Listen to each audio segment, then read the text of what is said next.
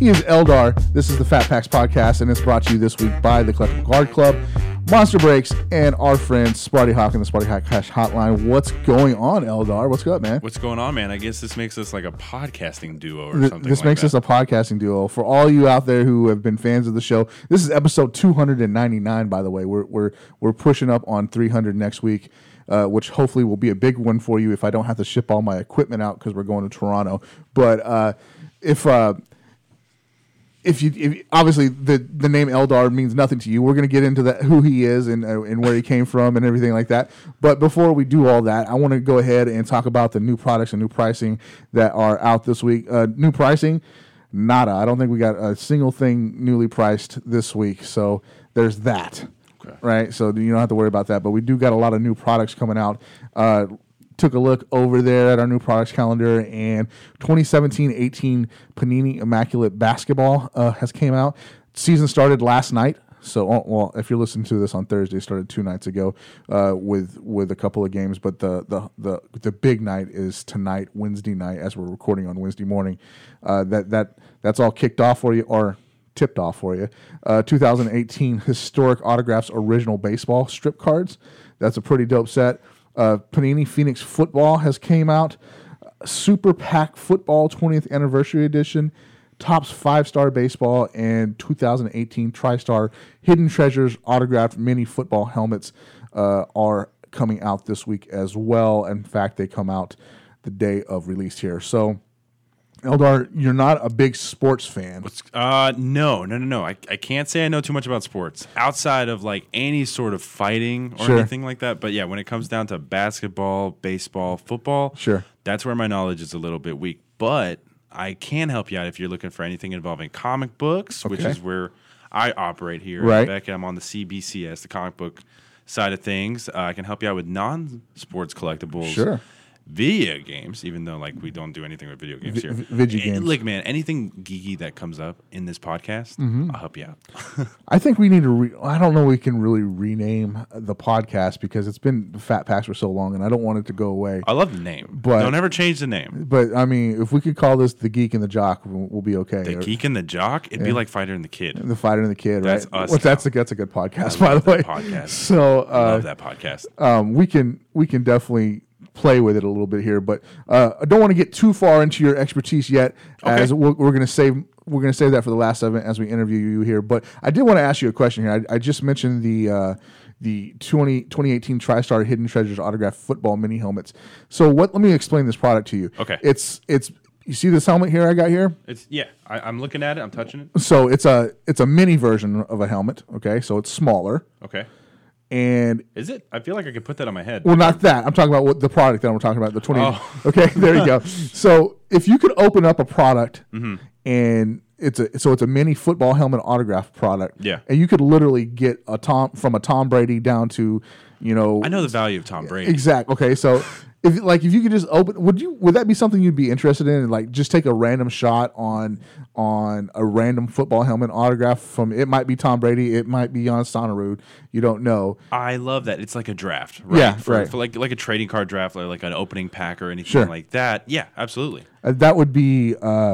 It's intriguing to me. I've never done it, but I've always been right there. I'm like, how does that process even go for listeners? How does that? So it's really just a pack. It's equivalent to a pack of cards. If you go to your hobby shop, you go to your local hobby shop, and you say, hey, I want 2 packs of Heritage or whatever, whatever it is. This is the same concept. They have them on the shelf, and you say, hey, I want the third one, and they pull down the third one in the row. And so the value could be anywhere. I mean, how much would a Tom Brady one go for?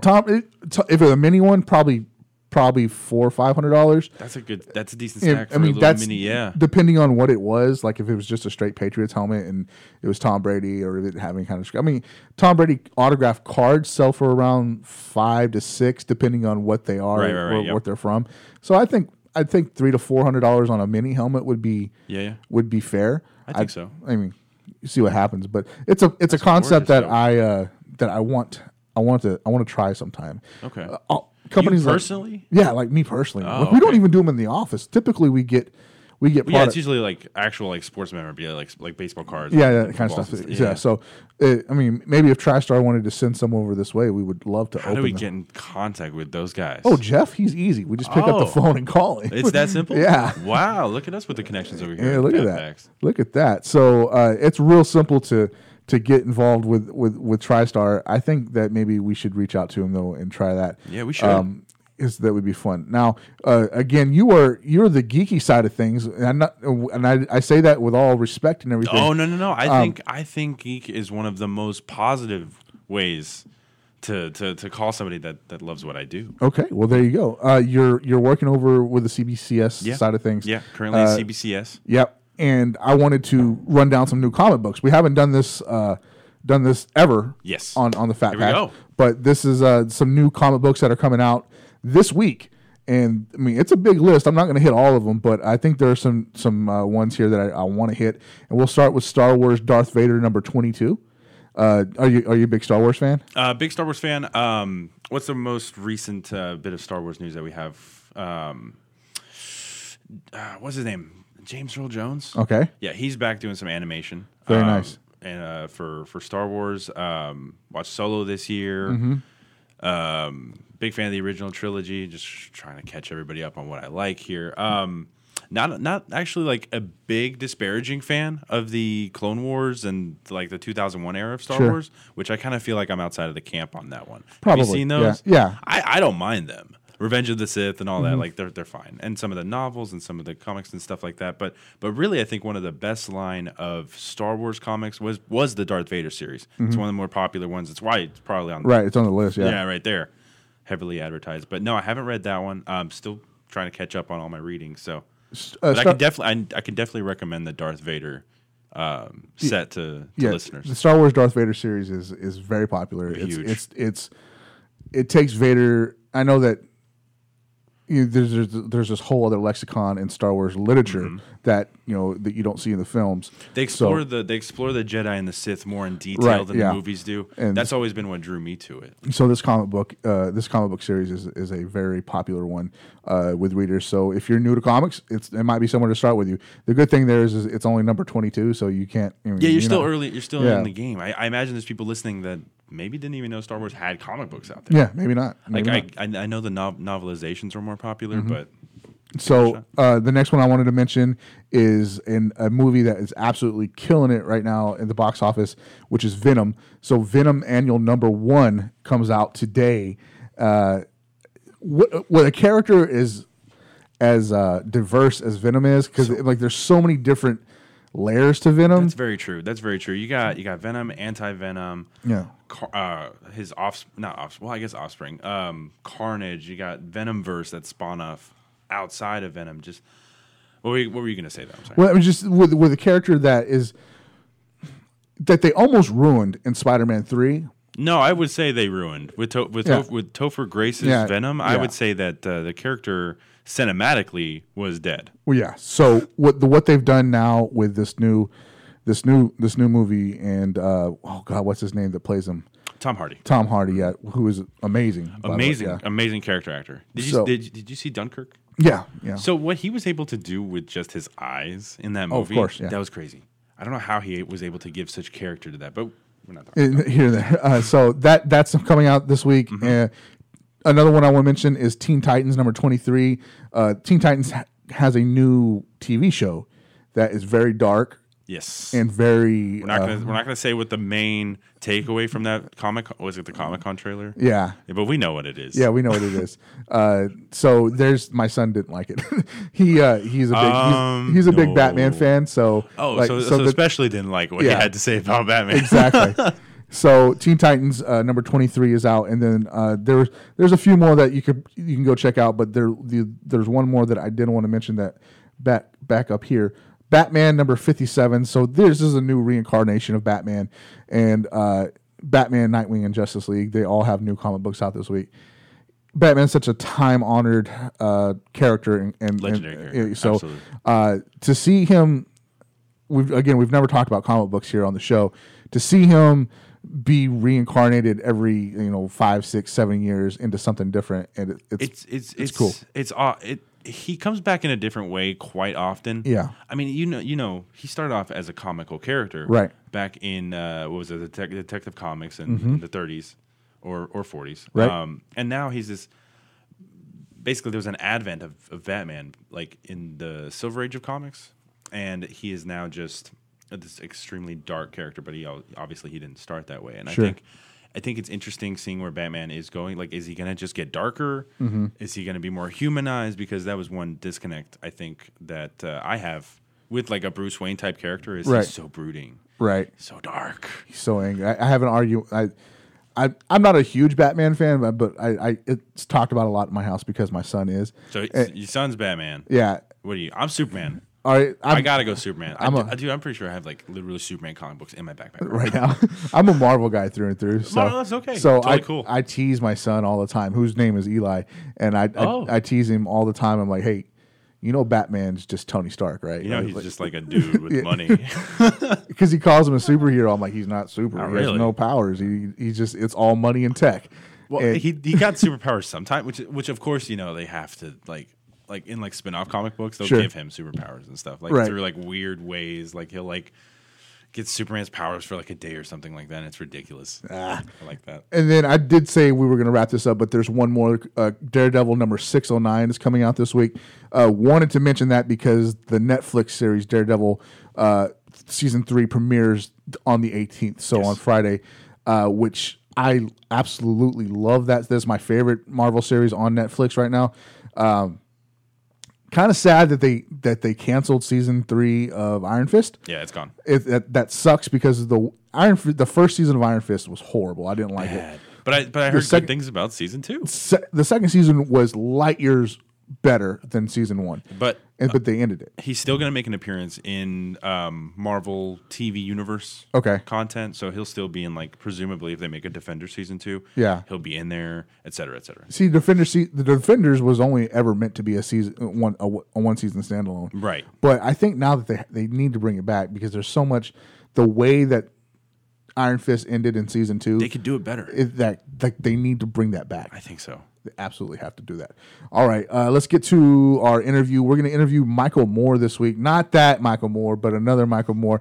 He's from the Pro Wrestling Torch, and he is their collectibles writer. And since we're in the middle of Slamoween, we like to talk about wrestling and Halloween and everything, all things there entailed. He is their collectibles writer for Pro Wrestling Torch. And he's going to jump on the line here on the Sparty Hot Cash hotline, and we're just going to run down the current state of wrestling collecting, UFC collecting, fighting collecting. And the interesting thing is he used to write for Beckett too. Back in 2000, from like 01 to 07, he wrote for Beckett, mostly football stuff. But he's going to hop on the line with us here, and then we're going to come back on the other end of that with a little bit of Beckett whatevs. We'll get to know Eldar a little bit better and run down some things that are happening this weekend in the Dallas-Fort Worth area and some other shows around the country. Guys, hang tight, and we will be right back. Hi guys, my name is Mike Fruman. I own Colorado's best card shop, Mike's Stadium Sports Cards, and you are listening to Beckett Radio. Joining us up next on the Fat Packs podcast is my new friend, Michael Moore. I'm calling him my new friend because I found out off air that he once got confused for the other Michael Moore who went on a rant at the Academy Awards. But that's not him. This guy works for the Pro Wrestling Torch. He writes an incredible collectibles article there. And since we're in the middle of Slamoween, I thought, why not? Let's talk about wrestling collectibles with the real guys over at PW Torch. What's up, Mike? How are you doing? I'm doing good. Thanks for having me on. I appreciate it. Man, I'm so blessed that you're here. You are a breath of fresh air in the collectibles industry because we see it from the Beckett side, and we'll lay out what you used to do for Beckett. But writing about collectibles for a wrestling podcast / website and old dirt rag. How did you come into that? Well, I've got a background in writing and journalism. I was a newspaper editor / reporter for about 10 years, and was doing a lot of freelance writing too, and I'd done some work for Beckett and for Pro Wrestling Illustrated and some other publications. And then in 2011, Wade Keller, the editor of the Torch, just put out a call for looking for some contributors, and kind of decided to combine two of my favorite things, which are wrestling and collectibles, mostly trading cards, but other stuff as well. And been doing it for about 7.5 years now. That's awesome. Now let's talk about trading cards. Usually when I have a guest on, the first question I ask them is, tell us a little bit about yourself and how long you've been in the hobby. I wanted to set the precedent of you being a knowledgeable wrestling fan first. So now tell us a little bit about yourself and how long have you been collecting cards? Well, I started, I think, probably in about 1985. My sister bought me a pack of trading cards from the TV series V, and I was a big fan of that. So got into those, and then shortly after that, the WWF cards from the Topps made in 85 or 86. And then it really got heavily into cards in 87 when my friend and I started collecting 87 Topps baseball. The greatest set on earth, right? Yeah, I love the design. And so once I got into that, I got more into, I was never a real big baseball fan, but I loved trading cards. And so from there, I got branched out into collecting hockey and football and wrestling and, different things like that. Now, you mentioned earlier you spent some time writing for Beckett that was like in the early 2000s through the mid 2000s. That decade. So how did you get hooked up with that? And you said you mostly wrote football then, right? Yeah. I was as a kid growing up. There was two magazines I'd always read, Pro Wrestling Illustrated and Beckett, and I'd always wanted to do some work for one or both of them. And so once I kind of got my feet underneath me and started my job in the newspaper business and had some clips, I had actually interviewed for a job with Beckett as working for on the grading side of things, and talked to the folks there, and they said, we'd really like to have you as a contributing writer if you're interested. So I said, yeah, absolutely. That's what I wanted to do, really. And so started writing some articles in 2001 and did that for about 6 or 7 years, and mostly football. I had a collection on a column, monthly column on Rising Stars for a little while, and then did some different types of features on each draft and some things like that. One of my favorites I did was in 2005. They had me do an article talking about how bad some of the football player autographs had gotten. Sure. And the writers and the editors, had little kids at the time and had them sign, 3 and 5 year old kids sign their name and compare it next to Michael Vick. And that was the draft where Vernon Morency, drafted by the Texans, came out and was just his autograph was a check mark essentially. Oh, and no. So the really funny thing about that is, I live in Casper, Wyoming now. I've been here for 15 years, but I got that call and I started making some calls on. Try and talk to different people about sloppy signatures and how it impacts the hobby and the values and all that. And I didn't have a cell phone at the time, but I get home, check my voicemail, and I've got 3 or 4 messages from the NFL Players Association. Freaked out, wanting to know why I'm writing a story on this, what my goal is, who assigned this to me.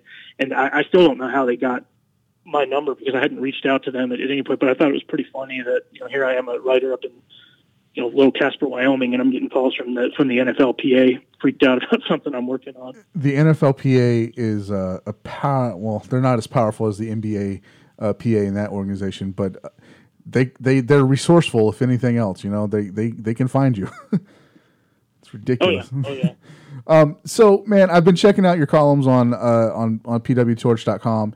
And you wrote a piece recently, the collectibles column, PWGBOLA, that's the Battle of Los Angeles cards return for the 3rd year. So before we get into this, I wanted to mention that at the very beginning of this month at Slamoween, we were talking internally here at Beckett, and we had a conversation on air here about how we would really love to see an independent organization have somebody have a license, whether it be like a Topps or an Upper Deck or Cryptozoic or somebody like that, and get us autographs from these independent wrestlers that we don't see.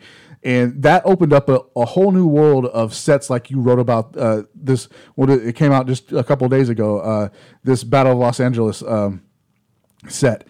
It's all these independent wrestlers that we all know and love that we've never seen on cardboard. And to be honest with you, this opened my eyes. I didn't know that this was even a thing. So why don't you break this down for us? How long has this been going on, and what has it turned into?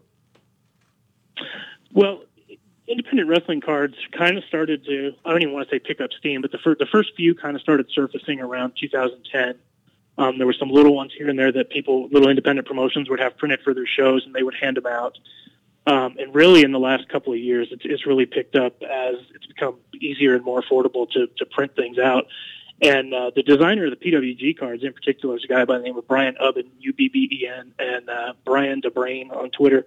But he did it the first year just as something fun to do. He's a graphic designer, and he just thought he would design some trading cards for that year's tournament. And this was in 2016. And hand them out to the audience there, and he handed them out. And the design on the original ones was based on a WCW card set from 1990. And he also he was a Pokemon collector as a kid, and so he remembered rare type inserts and things. And so what he did was he also printed 4 rare or bonus cards that weren't part of the set, but that he would randomly hand out with sets as he distributed them.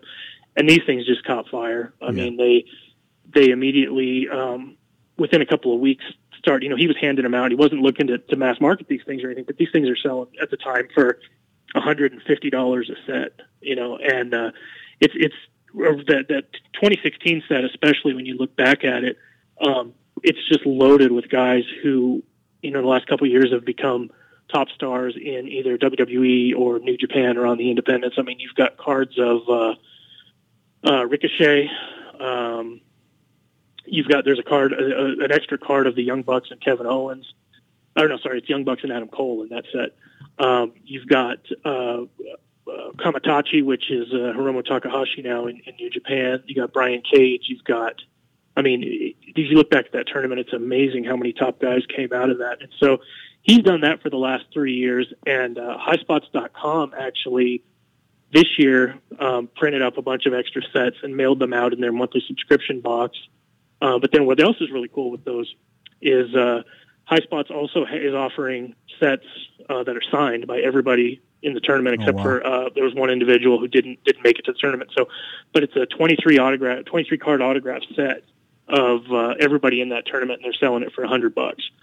And I have not picked one up this year. I've got the basic set, but I bought last year's autograph set, which again was some pretty big names in there with Ricochet and Marty Scurll and Zack Sabre Jr. and Jeff Cobb and just a bunch of others who Keith Lee, who's new to NXT, a lot of other guys in there. So that's really cool. And Brian's done some other work recently for AAW, All American Wrestling, based out of Chicago. He's got a set up for them that they do have. I just ordered a set from them, so they've got a few left of the AAW sets, and that's got cards from. Man, you name it. It's got Bandito. I'm not sure if Bandito's in that set, so I better not say that. But it's got MJF, who's a real big star on the indie scene right now, and it's got all of the big indie guys right now in that set. So he's done that. There are some of those available. If you just look up AAW's Twitter account, you can message them, and they have some available. The PWG cards, unfortunately, are sold out. Brian only prints a limited number of sets to hand out, and a few that he sends to collectors like myself. But it's amazing. I know a lot of guys that's their highlight of the year is waiting for that set to come out, and they just can't wait to get a hold of it. And it's really cool. One of the things too with independent cards is a lot of times you can find cards of kind of before they were stars cards of guys who are big in WWE now. There's a guy named Brian Kelly in Missouri who started printing these cards for a project called Missouri Wrestling Revival. And one of the cards he had in there, I think he started this set in 2008, and he was selling one at a time, and you could buy them for $1 a piece on his site. And one of the big cards he had in there was Tyler Black, who at the time was the ROH World Champion. Right. And, of course, is now Seth Rollins. And that card has gone on to become, you can find graded copies of it for going for $100, $150.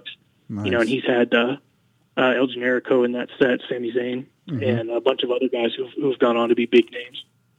That's it's as I was saying, it's just something that I wasn't really even aware that was out there. And then actually a listener of the show turned me on to your column, so I had to take a look at it. And it's to know that there's a Tyler Black floating out there that's selling for $100, graded copies. That's really cool.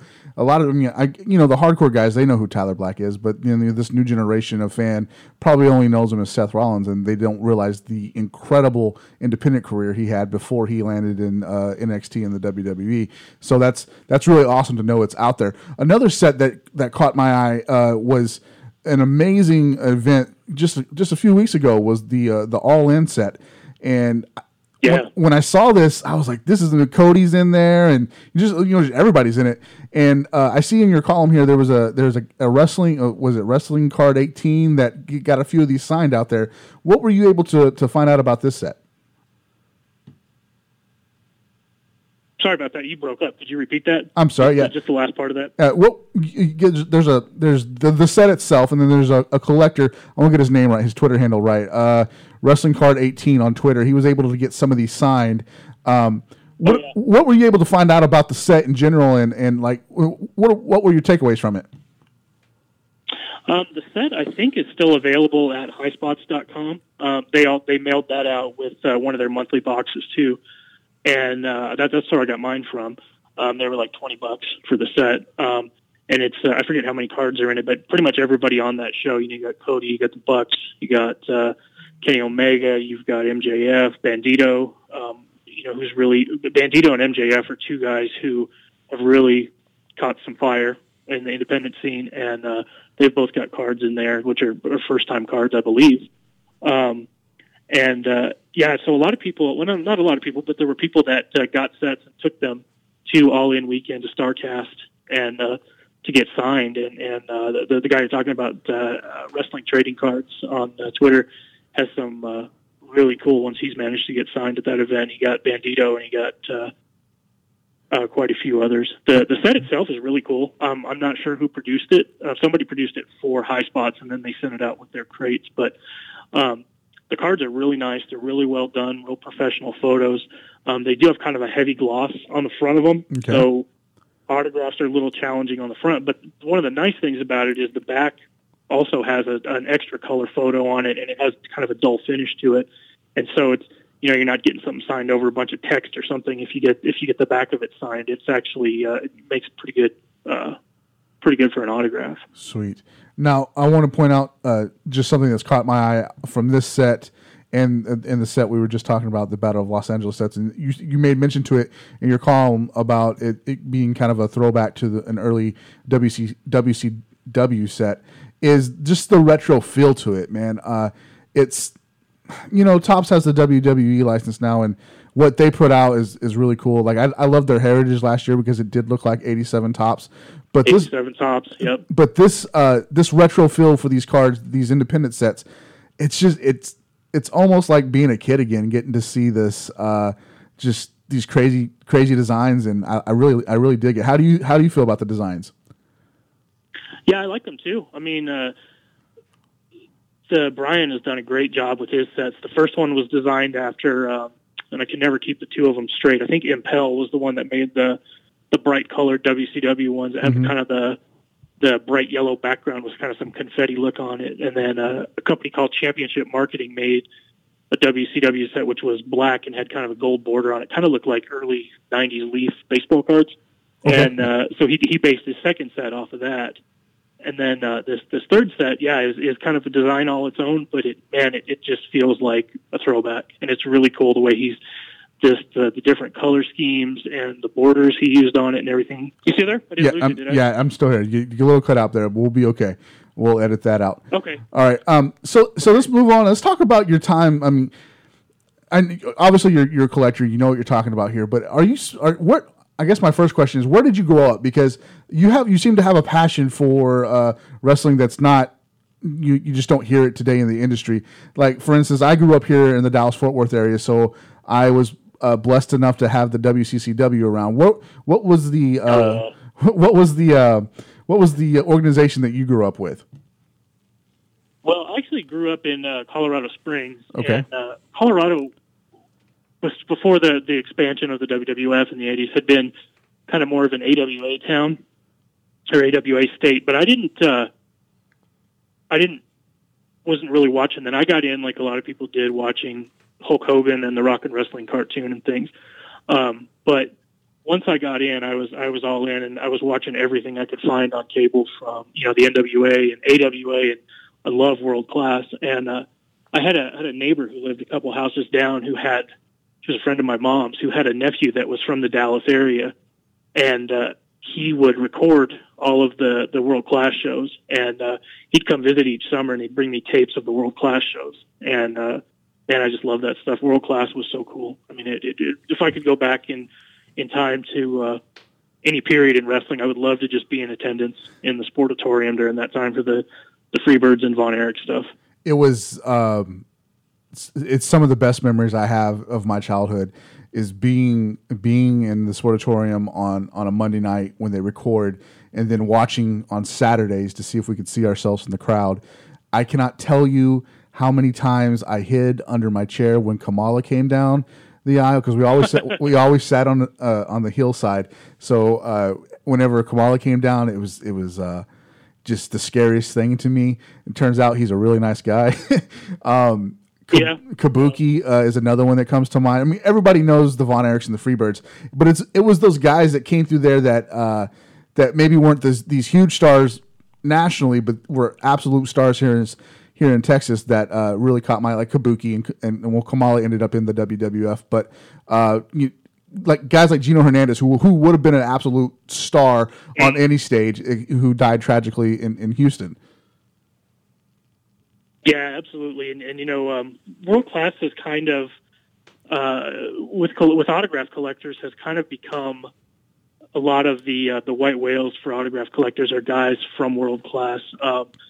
Sadly, a lot of that has to do with a lot of guys that passed away at a young age. But I mean, Bruiser Brody, David Von Erich, Kerry Von Erich, Gino Hernandez. Those autographs are really, really rare, and on the occasion that you do find them, that was one of the really cool things Leaf did with one of their wrestling sets a couple of years ago. Was they did a cut signature set that had so many great names in it: Andre the Giant and Gary Hart, and just guys who obviously we don't have access to them today to get autographs from those. So to see them do that was really cool. Brian, Mr. Gray does a very good job with his wrestling sets. I know that his pride is kind of hockey and everything, but I think what he does with his wrestling sets are amazing, especially like the originals or the buyback products that he's been doing in the last couple of years. I really enjoy those. Back to World Class. You mentioned Bruiser Brody, who was there's no other nice way to say it. He was murdered in a shower. That man could have been on top of the world, and he just never went to New York, but he was an absolute star here who could have anything he wanted. So to find a Bruiser Brody autograph would be amazing. I happen to have one. I have a program that's at my mother's house if she'll ever give it back to me. It's signed by all the Von Erichs. It's signed by Brody. It's signed by the Freebirds. Kabuki's on there. It's a real treasure that I have that's put away from me that one day I'll get it back from my mom's house. But it's something that I'm really blessed to have and blessed to be able to be a child of World Class Wrestling. Oh, that's amazing. I'd love to see that if you ever get some pictures up. It's wow, what a piece of history. Yeah, I definitely can get pictures up easily. What are some names out there? I mean, you mentioned a few already, but what are some names that you are seeing on the independent scene that are making a name for themselves right now that could end up potentially on a Topps WWE card pretty soon or in the near future? As a wrestling fan of the independent product right now, and not so much of a fan of the WWE product, the wrestling product, I hope none of these guys do show up in WWE anytime soon. Amen. But obviously, all of the Bullet Club guys, Marty Scurll, Cody, the Young Bucks, Hangman Page has really gathered a lot of steam in the last couple years. a lot of the guys from New Japan. That was something that Leaf did that was really cool last year with their Heroes of Sport, was kind of sneaking in some of the New Japan guys in there. Right. And for Brian to have the foresight to get those guys in there was just awesome. I mean, he had Omega and Kazuchika Okada and Tetsuya Naito and Tanahashi. I mean, it was great seeing those guys in there. Other independent guys, I think I've mentioned MJF's name, Maxwell Jacob Friedman, a couple times. Sure. He's somebody who's, I think, 23 years old, and seems to me like he's destined for the WWE because he just has that real personality more than a lot of people you see. He's the trust fund baby who's better than you, and you know it, and he's fantastic. Bandito, I think, is a guy, and I'll be honest, as much as I know about wrestling, I didn't know much about him until seeing him at All In. And he really impressed me, and he had a good run at the PWG Bola tournament this year. Bandito's a guy, I think. Jeff Cobb, wouldn't surprise me to see him show up in WWE at some point.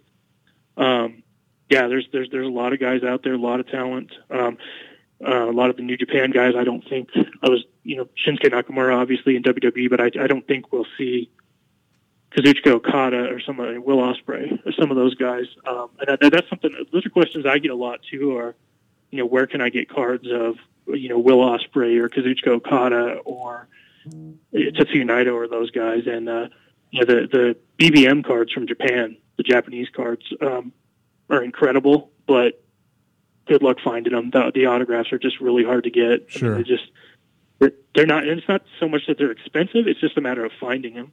Right. And yeah, you're absolutely right about those. We opened up some BBM baseball cards, and autographs for out of those were just scarce as well. You brought up Omega. He obviously was in Brian's product last year, but he's a guy that is just like probably full-fledged, full-scale on his way to superstardom. And we've seen him once in the WWE, and he flamed out, and he's went over to New Japan and redefined himself. I hope that he never. I hope he never comes back. I hope he always stays out there on the independents and with New Japan. But that seems like he's going to land back in the WWE eventually. He's a guy that his autographs, on a certified autograph like from Topps, might sell through the roof. Is that fair to say because his fandom is just so big right now? Yeah, absolutely. He's got. I actually picked up, my son is a big fan of Kenny Omega, and I actually picked up for him right in the first part of 2016. We somehow managed to find his BBM autograph from Japan from 2011. And I think we paid $65 for it, and I've since seen it sell for $300 and upwards of like $450. Wow. And then his Leaf autographs, obviously, every now and then you'll see one that's fairly low, but for the most part, they sell pretty high. You're looking at, for a basic one, probably $75, and then, the numbered ones, sure, you're looking at considerably more. Now, another name I wanted to bring up is somebody who is having a direct feud with Omega right now. That's Chris Jericho, Mr. Y2J. The way he is reinventing himself every time he steps in a ring is just amazing to me. He is my favorite all-time wrestler, and I just wanted to know your thoughts about what he's doing with Y2J. And I know that he's semi-retired, but I mean the stunt that he pulled at All In was just awesome. But he's been doing that for like the last year or a half, maybe 2 years it seems. What are your thoughts on Y2J right now? Honestly, the match that he did with Kenny Omega at Wrestle Kingdom in New Japan last January, right, I think was the best match I've ever seen him have, and it's a real testament to him and how he's able to reinvent himself. He's not young as he was. He's not as agile as he was, but he's smarter than he's ever been, and working a style that the crowd just eats up. It's amazing. Like you said, watching him reinvent himself, and as somebody who's seen him, followed him from. The times he showed up in Smoky Mountain Wrestling in the early 90s through WCW and WWE, I think the stuff that he's doing right now is the best stuff that he's ever done. Yeah, I totally agree. He is it's a real pleasure to watch. He's everything that I wanted him to be. Like I think we all want everything he wanted to be back in WCW, and now he's a full-fledged superstar, which he has been for years now. But this new thing that he's doing is amazing. I loved that Judas shirt that he wore at All In. I was at Hot Topic the other day looking for some Funkos, and they had it on sale in there for like $12. I was like, I got to get this shirt. I absolutely have to have this. That's awesome. Yeah, and that's one thing. We talked about Kenny Omega going to WWE or not. Those guys. That's one of the things that I respect the most about those guys is how they've been able to succeed on their own without the machine behind them. I mean, Cody, the Bucks, and Omega in particular, just making it big without having to go to WWE and hoping to show other guys that there's other options out there other than WWE. All In was awesome. And WWE's product right now is it's just not good. I mean, I've been a fan since 1985, and this past summer I stopped watching Raw because it's just, I just found myself watching it and being angry at how bad the product was. I'm sorry to cut you off there. I actually just canceled my network subscription. I couldn't do it anymore. Wow, and that's too bad. And it is. Topps does a great job with WWE cards, and Mattel does some cool stuff with their figures, and so I love what Topps does with them. I love the personalities in WWE, but just as a week-to-week television show, it's just bad. Yeah, it is bad. Even my son, who is 8, this is like prime wrestling age for him, right? He's like, Dad, yeah. Can we watch Impact? He's asking me to watch Impact. That's how bad it is.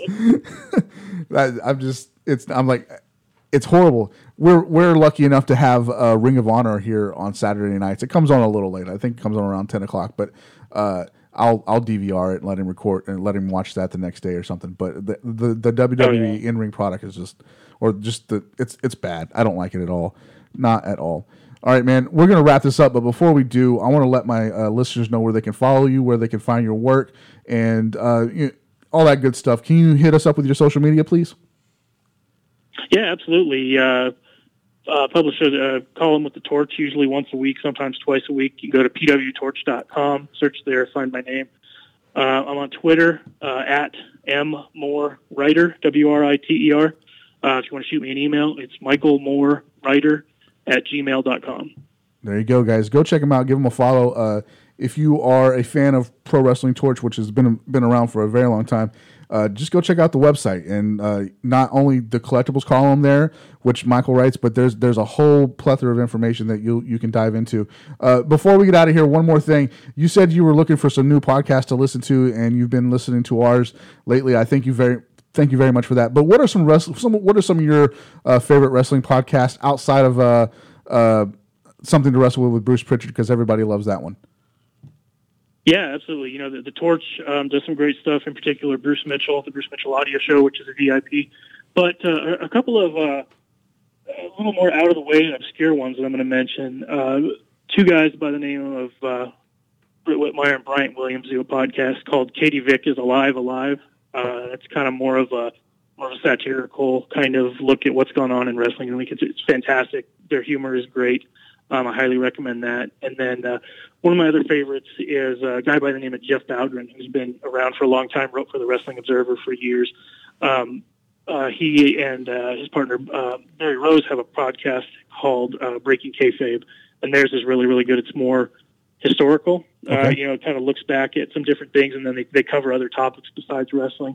Sweet. And then one more I'll throw out is there's a Book in the Territory, podcast, BTT Pod, is fantastic. It's a guy by the name of Mike Mills and two of his co-hosts, and it's definitely, the humor is definitely more adult in that, but they look back at old, they've got a couple of main shows that they do. They've got, they cover old NWA shows from the 80s, and then they cover old Smoky Mountain shows from the 90s, and go over from start to finish, and their stuff is really good. Awesome. Guys, go check out those podcasts. Check out Michael on pwtorch.com. He is under the collectibles column. I believe you have to hit the what is that? The button there. Help me out, Mike, so I can know. There's a specialist link. There's specialist. That's what I was thinking. It'll probably take you to my stuff. Yeah. It'll take you right there. Sorry about that. I was having a little brain fart. All right. Thanks for hanging out, bud. I really appreciate it. And you guys hang tight, and we'll be right back. What's going on? It's Troy Hughes from 105.3 The Fan in Dallas, and you are listening to Beckett Radio. All right, guys, we're back after that quick break. Want to give a quick thanks to Mr. Moore for hopping on the show with us this week, breaking down wrestling collecting in a way that I'm not really sure that I've ever thought about it. But for a guy who is tenured in the hobby and he definitely knows his stuff. And if you're writing for Pro Wrestling Torch, you're no scab. So that was very cool for him to hop on. So it's all new to me, right? So when I listen to an interview like that, I come away feeling a little bit more educated. Sure. And I mean, first of all, you have a way with interviewing. Well, thank you. Let's just say that. But no, I always feel a little more educated after listening to one of your interviews. So that's going to be our third week of Slam-A-Ween. Of course, next week we're going to try to wrap it up with a big name for you. I can't give you any details yet as who I'm targeting, but if it happens, it'll be pretty freaking awesome. So yes, it will. If it happens, all I can say if it does, I got my fingers crossed for you, man. Me too. So that's that. Let's move on. Let's do a little bit of Beckett Whatevs, man. I haven't done a Beckett Whatev segment in a very long time. How long has it been? Paul left here 2 or 3 months. Yeah. And I haven't done Beckett Whatevs in 2 or 3 months, and that sucks for me because I love Beckett Whatevs.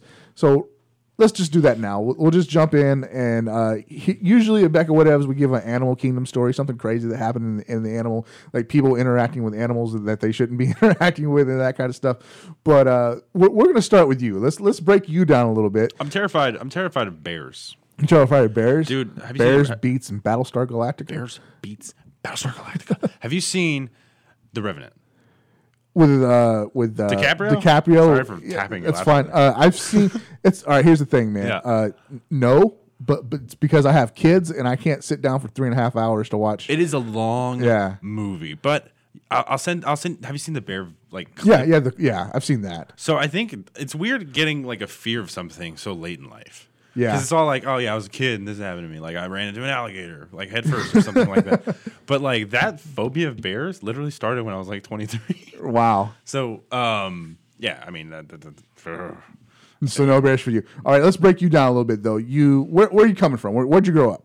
I actually grew up in Hurst Euless, Bedford. Okay. I grew up in Euless. I emigrated, and I don't think I've told you this yet, but I emigrated to the United States from Bosnia and Herzegovina. Okay. I was born there in 91, and then. You probably know about this, but there was a war that broke out between Serbia, Croatia, and Bosnia, and basically the dissolution of Yugoslavia and all that stuff. And as a result of that, my dad, who I like to tell this story whenever I can, but basically my dad was like a war fighter over there. Okay. So things got bad in Bosnia, and my dad basically built up enough money doing things to afford a plane ticket to America. We ended up here in Dallas, and here's where we stayed. My mom and dad, they live in Bedford. We moved to Euless. I just stayed here ever since, man. I've gone back a couple times. Sure. But I wish I could go back more. But what's it like going back to a country like that? That's obviously been war torn, and is it anything at all like you remember it in? So the weird part is I can't remember much of because I was so young during the war. Sure. And me and my mom and my dad, we were like smack dab in the middle of the city during the war. Not sure how I'm here, to be honest with you. But when I went back, have you ever seen Children of Men? Yeah. It's like that. I kid you not. Okay. It's terrifying. But my dad and brother went back last year, and they say, oh, it looks just like Dallas now. I'm like, okay. So it's been fixed, basically. The money was there, and I guess it was fixed. But yeah, when I went back when I was like 17, 18, there was like bullet holes in every single building. Some shop like windows were still like blown out and stuff. Mm-hmm. It was just crazy. I remember in 2003, this was my first deployment. Yeah. And we were there just after the initial push through that the Marines did through Wait, you've been? Yeah. No, in Bosnia, not in Bosnia, in Iraq. Oh. In Iraq. So we were in Iraq, and this is just after the first initial push through. Can't imagine what it looked like I was expecting this beautiful country, and it's still there. Like if you look hard enough, it's still there. Bones are still there. Yeah, but it's like it was just ravaged, absolutely ravaged by war. And then when I went back the second time to Iraq later in 2006, it was like it was a sad state of affairs. They say it'll take about 100 years. Yeah, to get back to its original state. Probably, even if it's able to do that economically. Yeah. But all right, so Bosnia, in you're a geeky thing. You're geek of a lover of geek things. So it all happened when my dad he like came home one night and he was just like, "Hey man, here's an old Sega Genesis. Okay. That I found at a pawn shop. I'm not sure what this is. I think it's like some sort of VCR, but here you go." And I plugged it in somehow, just automatically knowing how. My dad he also bought me like a copy of Mickey Mania for it. All right. That's kind of where it started because then I played Mickey Mania and I was like, what is video games? Sure. This is amazing. And then I went out and I got Sonic the Hedgehog. It's Sonic funny. the Hedgehog changed everything, man. Sir, you are a segue machine and you don't even know it. Because later in the show we're going to talk about Dallas Fan Days happening this coming weekend, and we'll be there with as a media presence, checking out the show floor and everything. Awesome. But Jaleel White is going to be one of the guest signers at the show. You might remember him as Urkel from Family Matters. Whoa! What does he even look like now? Well, he looks very Urkelish. He looks. But the thing to know here, he was jacked once, right? Yeah, he was. But now he's older, so now he's Urkel. Yeah. Okay. Thing to know here is that he was a voice on Sonic the Hedgehog. Was so he? You tied it all in and you didn't even know it, man. That's amazing. Yeah. So there you go. Who did he? Do you know? No, I don't. I'd have to look it up. I need to look that up. But he was definitely a Sonic the Hedgehog voice. He was probably Tails. He was probably Tails. Yeah. Also, let's just go ahead and run down the rest of this lineup here since we're talking about it already. Good lineup. Bret Hart, which is he's the best there is, the best there was, and the best there ever will be. Carl Urban from Star Trek, Jennifer Morrison from Once Upon a Time and House, Ray Park, who played Darth Maul in Star Trek, Manu Bennett, who is in Arrow. Christy Swanson is the one that I'm really I want to see her. I want to talk to her just because she was in Buffy the Vampire Slayer, and it's Christy Swanson. Jaleel White, show. Jaleel White, as we mentioned, Kevin Sorbo, Hercules. John D. Lalance, who was he was the droid on. Oh, he was Q. I'm sorry, he was Q on Star Trek. Jason David Frank, the Green Power Ranger, or the red? Green. And then probably the second biggest name on the list. I don't know why he's so far down, but Corbin Burnson, who is on this list. I don't know why he's got like fourth or fifth billing here. It's kind of strange. He third, at least behind Carl Urban. Yeah. Right. Any fan of Star Trek: The Next Generation or Major League would suggest that he should be up higher, but he's like fourth billing. That's got weird. Some. It looks like they're just starting with voice actors. So it looks like the first voice actor announced was Chris Sabat. Yeah. He's a voice actor for Vegeta, as you know. He also does, he's a prolific voice actor. He also does like the voice of All Might and like I'm literally saying like thousands of characters in video games and anime. So legendary voice actor. And it looks like there's going to be, if I'm not mistaken here, Scott Hepburn, Spider-Man, Deadpool. Yeah. And you also got Dave Dorman. He's an amazing illustrator. Earlier in the intro of the show, you mentioned the Darth Vader comics. Right. He does illustrations for the Darth Vader comics as well. And, of course, David DeGrand, SpongeBob. Yeah, SpongeBob. So, Fan Days this year, shaping up to be a really killer show.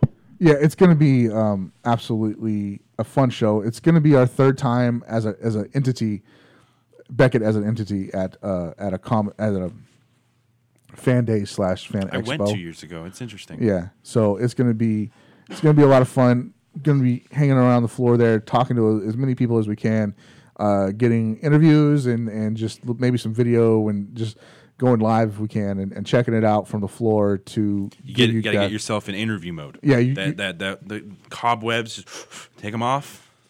I'm more intrigued to bring our listeners views from the floor because like that's cool. What goes on an expo floor is insane. It's just absolutely insane. Oh, yeah. And it's something that has to be seen once. And the thing there is that we always tie it back to collectibles. The amount of collectibles on the floor, whether it's Legos, that's insane. Legos, comic books, even sports cards and non-sports cards, it's all there, and it's very, very interesting. Plus, some of the talent you see just walking around in as far as like cosplay goes. Right. I don't know how some of the. Oh my god. 2 years ago when I went to Fan Days, I think I saw like a replica Iron Man Mark 6 or 7. It was perfect. I mean, it looked like it was from the film, right, or from one of the Avengers or Iron Man movies. So it's nuts. You guys are gonna have fun. Please, for sure, please join us as we give you as much coverage from there as we can. For your Dallas listeners too, it looks like tickets are still available, $20. Yeah, not bad. Not bad at all. Go ahead and get them online now, because if you get them at the door, they're going to be a little more expensive. Right, about 30, 35. Yeah, so go ahead and pick them up now. That's that. Or let's talk about something that happened in the world this week, and that is the passing of Microsoft founder Paul Allen. Paul Allen, yeah. It's sad on all occasions, right? No one wants to die, right? And I'm not trying to be morbid or anything, but what did he pass of? It was cancer. Okay. But the thing is here, and speaking of cancer, before I get any further into that, actually, we'll save that just for a minute. Sure. Paul Allen was a collector. Did you know that? No. What did he collect? He collected things that you and I could only dream of collecting. I mean, if you're Paul Allen, you got the wallet for it, right? Exactly. Let's start with his airplane collection. He was a collector of full-sized World War II airplanes. Wow. That is insane. How much do you think an airplane goes for? But like from the World War II era, right, restored, vintage. Yeah. Like, how do you even? He had a hangar and he had these planes in there. It is unbelievable. The man was 44th wealthiest in the world. When he passed, he had a net worth of $26 billion. Billion with a B. What do you do with that? Well, you buy airplanes. You buy planes. That's what you do with it. Oh my god. He's got a website here, the FHCAM, the collection, theflyingheritage.org.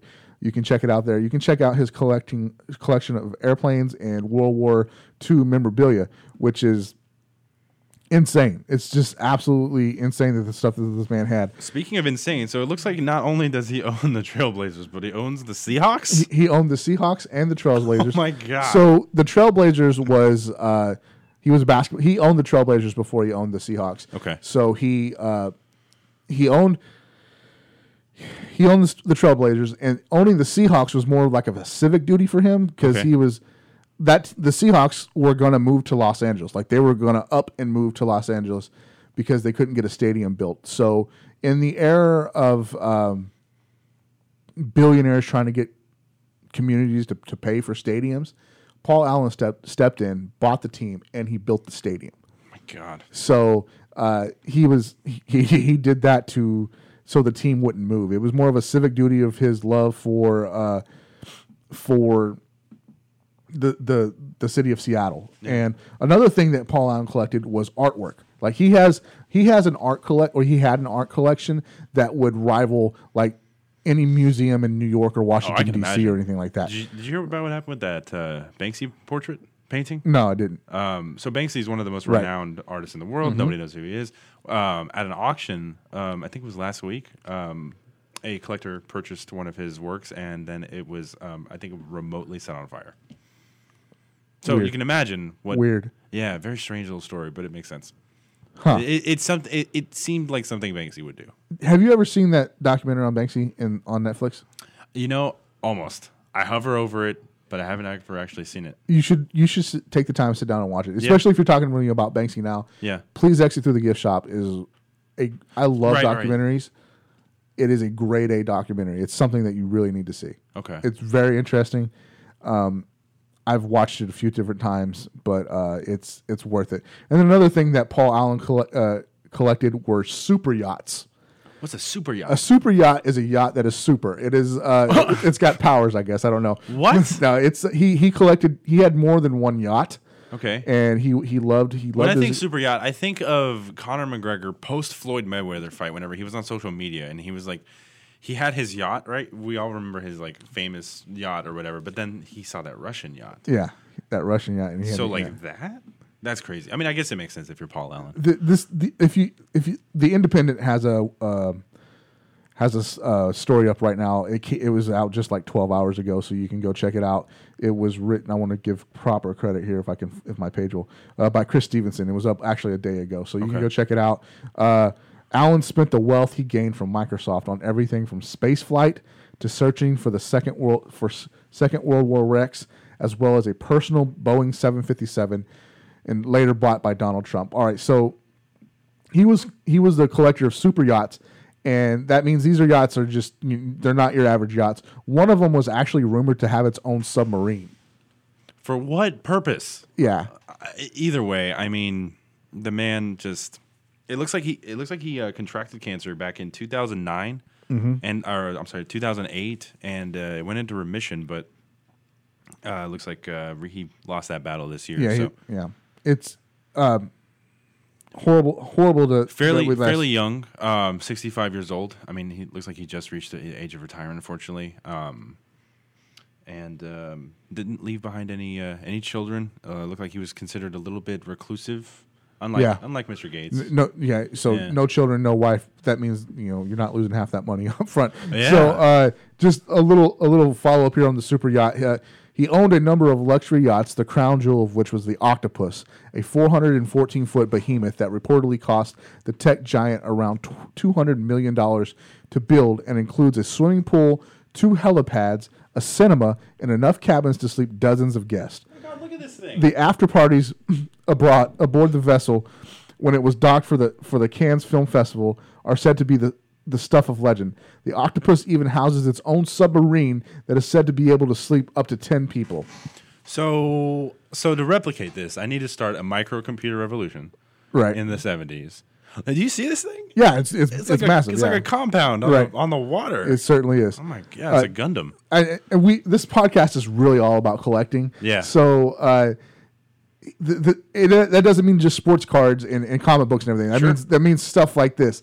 And it's sad that he passed, but this is a guy that did a lot of good with his money. Yeah. And his collections are stuff of legend, to include the largest Jimi Hendrix collection, really, on the planet. Like his guitars. That was the crown jewel of his Jimi Hendrix collection, was the guitar that Jimmy played at Woodstock. So that's, if you wanted to know, he owns that. It's on display now at a museum, but it belonged to Paul Allen. That's who owned it. Wow. So a collector of heart. He was a very, very awesome guy all around. I've seen him a few times in Seattle, walked past him or whatever. Oh, really? Not anything ever more than that, but he was absolutely a pleasure in the Seattle area. Always kept quiet. Yeah, kept quiet. Never heard anything bad about him. Just helped form Microsoft and then lived off of that. It was amazing. He owned 45 U.S. patents. So really, yeah. I imagine that he didn't just stick with Microsoft, actually, now that I think about it. Yeah. All right. So with that being said, I want to take time to stop down here and mention my friend Stuart Payne from Let Me Get That Potograph. Stu, by now, if you haven't heard, I'm sure you have, this is absolutely horrible. Last Friday, he went into, because he went into the doctor he had a headache, and he came away from that appointment or from that visit with stage 4 cancer in his lungs and his liver and a brain tumor. He had surgery on Monday, about a 9-hour surgery to remove the tumor, but he's in for one hell of a fight. With that being said, if you know Stu at all, if you've ever met him, you've met one of the kindest people you've ever met in your life, and he's a fighter. He's in great spirits. And he knows that he's facing this battle, and he's doing it head on. So, guys, you all know my views on Christianity. You know that I'm a believer, and I'm a big believer in prayer. Please pray for Stu. Pray for his family. And if that's not you, just send good vibes. I don't care what you do. Just send whatever you can towards him. He is a fighter, and I believe that he's going to pull through this. But Stu is in a place right now where he needs a lot of friendship and a lot of support. So there are some T-shirts being sold. Go check them out on Let Me Get That Potographed. They have some Stu Strong T-shirts. He is a Panthers fan, so that that mantra that they have, keep pounding, is something that they're really driving forward for Stu. Just please pray for him. Please pray for my friend, and we'll just lift him up and keep him in good spirits as he needs them. Don't mean to bring the show way down doing that, but just wanted to get that out there. Hey, we're all cheering for him. Yeah, we love you, Stu, man. We got you here. I hate that a term that I hate. You'll get to know this about me. Is like the simplicity stuff of like when like on Facebook and somebody has, I have this test or whatever, and somebody immediately comments, "You got this." That's retarded. I don't like that at all. I mean, that's not the worst thing I've seen on Facebook. Yeah, just in the past hour. Yeah, but no, I get that. Yeah. It's generic and not. I know. Not It's just like what is that, like a pet peeve for you or something? It's just a pet peeve. It is a pet peeve. Okay. It's also like when. For a prime example, my youngest son is turning 2 in a couple of weeks. In 2 weeks, he's turning 2. Okay, tough year.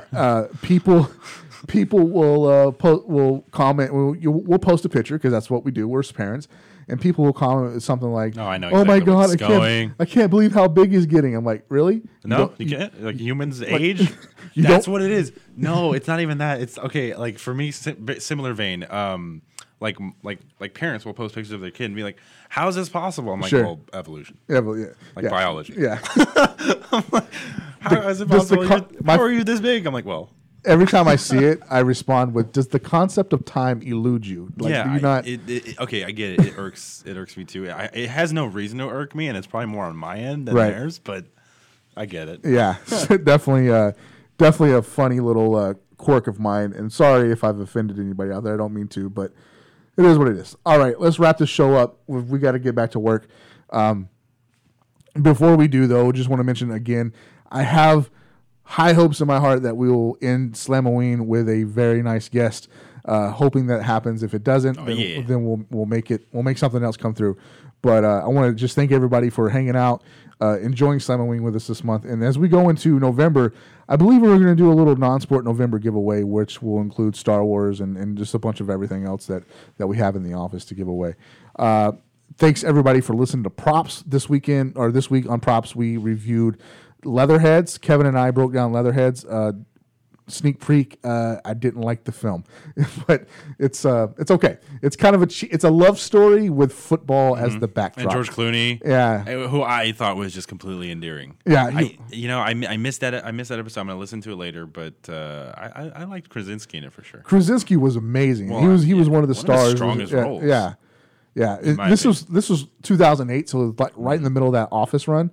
So where did he even find the time? Yeah, if I went back and listened to an interview with him, he was working 7 days a week. He was doing 5 days on the set of The Office and then 2 days on the set of Leatherheads. So it was. I also saw an interview too where this was a while ago, but it said that The Office, even though it was like realistic humor and realistic filming, that's not easy to pull off. No, that requires so much because it's just another step that you have to take as an actor. But sure.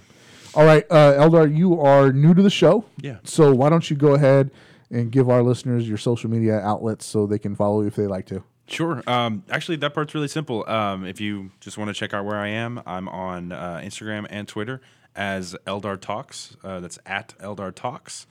It's ELDARTALKS. I'm doing a couple things right now. Mainly co-hosting this show, but I'm also writing I'm publishing a novel that's coming out in probably around January. Just kind of like a neo-dystopian like horror thing that's coming out. And okay. So you can catch all the updates on that on my Instagram and Twitter. There you go. All right, guys. And, of course, you can follow me on Twitter at Eric Norton 316, or you can follow us on the Fat Packs at Fat Packs Podcast. Thanks for hanging out this week. Thanks for listening Thanks for listening. Until next week, just keep listening. Cue the Drake.